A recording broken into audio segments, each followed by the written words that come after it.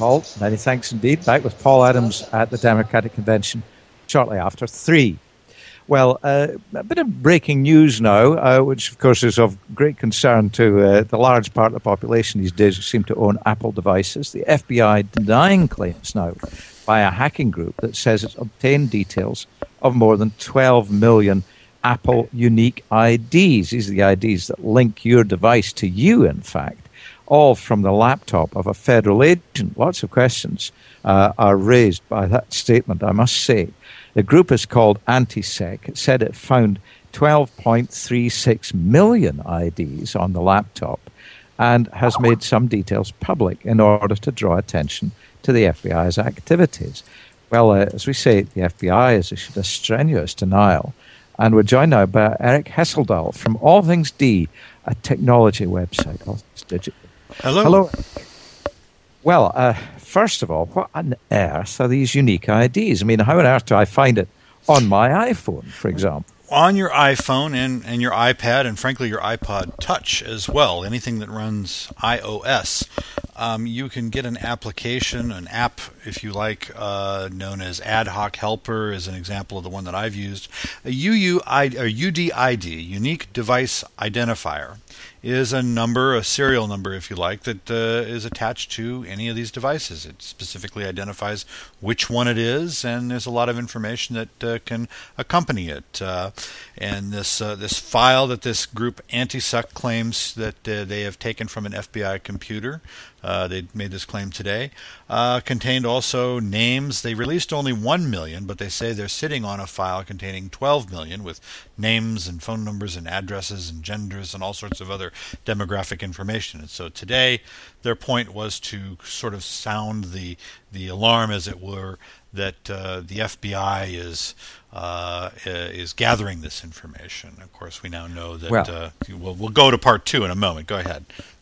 No, you carry on. Tell me part 2, and then I'll come back. Part 2, then, is later this afternoon, New York time. The FBI released a statement saying, well, 1, we have no record of a FBI-owned notebook being attacked, data being compromised on it, and 2, we never had the information, we never sought the information in question, and so it was everything short of a very full-throated denial. Some people saw within it the possibility that perhaps a hacking occurred on this laptop that the FBI doesn't know about. That seems to be the implication from the Antisec cap. But there's certainly a great deal of muddying of the water, as it were, between the two parties at this point. Well, from where you are, is this technically credible? Is it possible that a unique ID can somehow be linked to the name and the address and goodness knows all what else of the owner? Well, I've seen the file. I was able to download it and decrypt it this morning and take a look at it, and it certainly looks an awful lot like the UDID numbers. There's certainly an awfully long list of them, and I searched for the numbers associated with 2 devices I own, and they didn't appear. Although there were people who share, I have an unusual first name, and so there were people who on the list whose UDIDs were on this list who share my first name. And so it certainly looks legitimate. What's not clear to me is the provenance of this document, with the FBI claiming it never had the information in question in possession. The waters are now rather muddy. But I think it's up to Antisec, which has gone under previous names before, such as LulzSec, and it's affiliated with Anonymous. So it's up to them to really prove the provenance of this document. And is this a problem for Apple?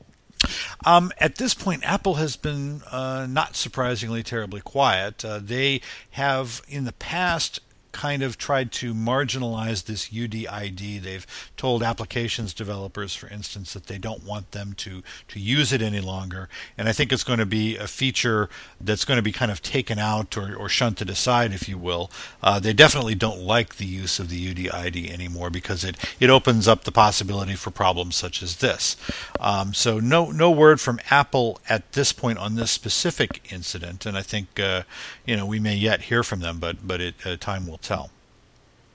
And is there anything that, at this point, users or owners might do or should do to take a little precaution? Well, I really can't think of any, and that's the interesting thing with those million and one specifically that have been released so far. Well, they've been released, and to the extent that I'm aware, they're accurate and legitimate. And so the question is, where did the information come from?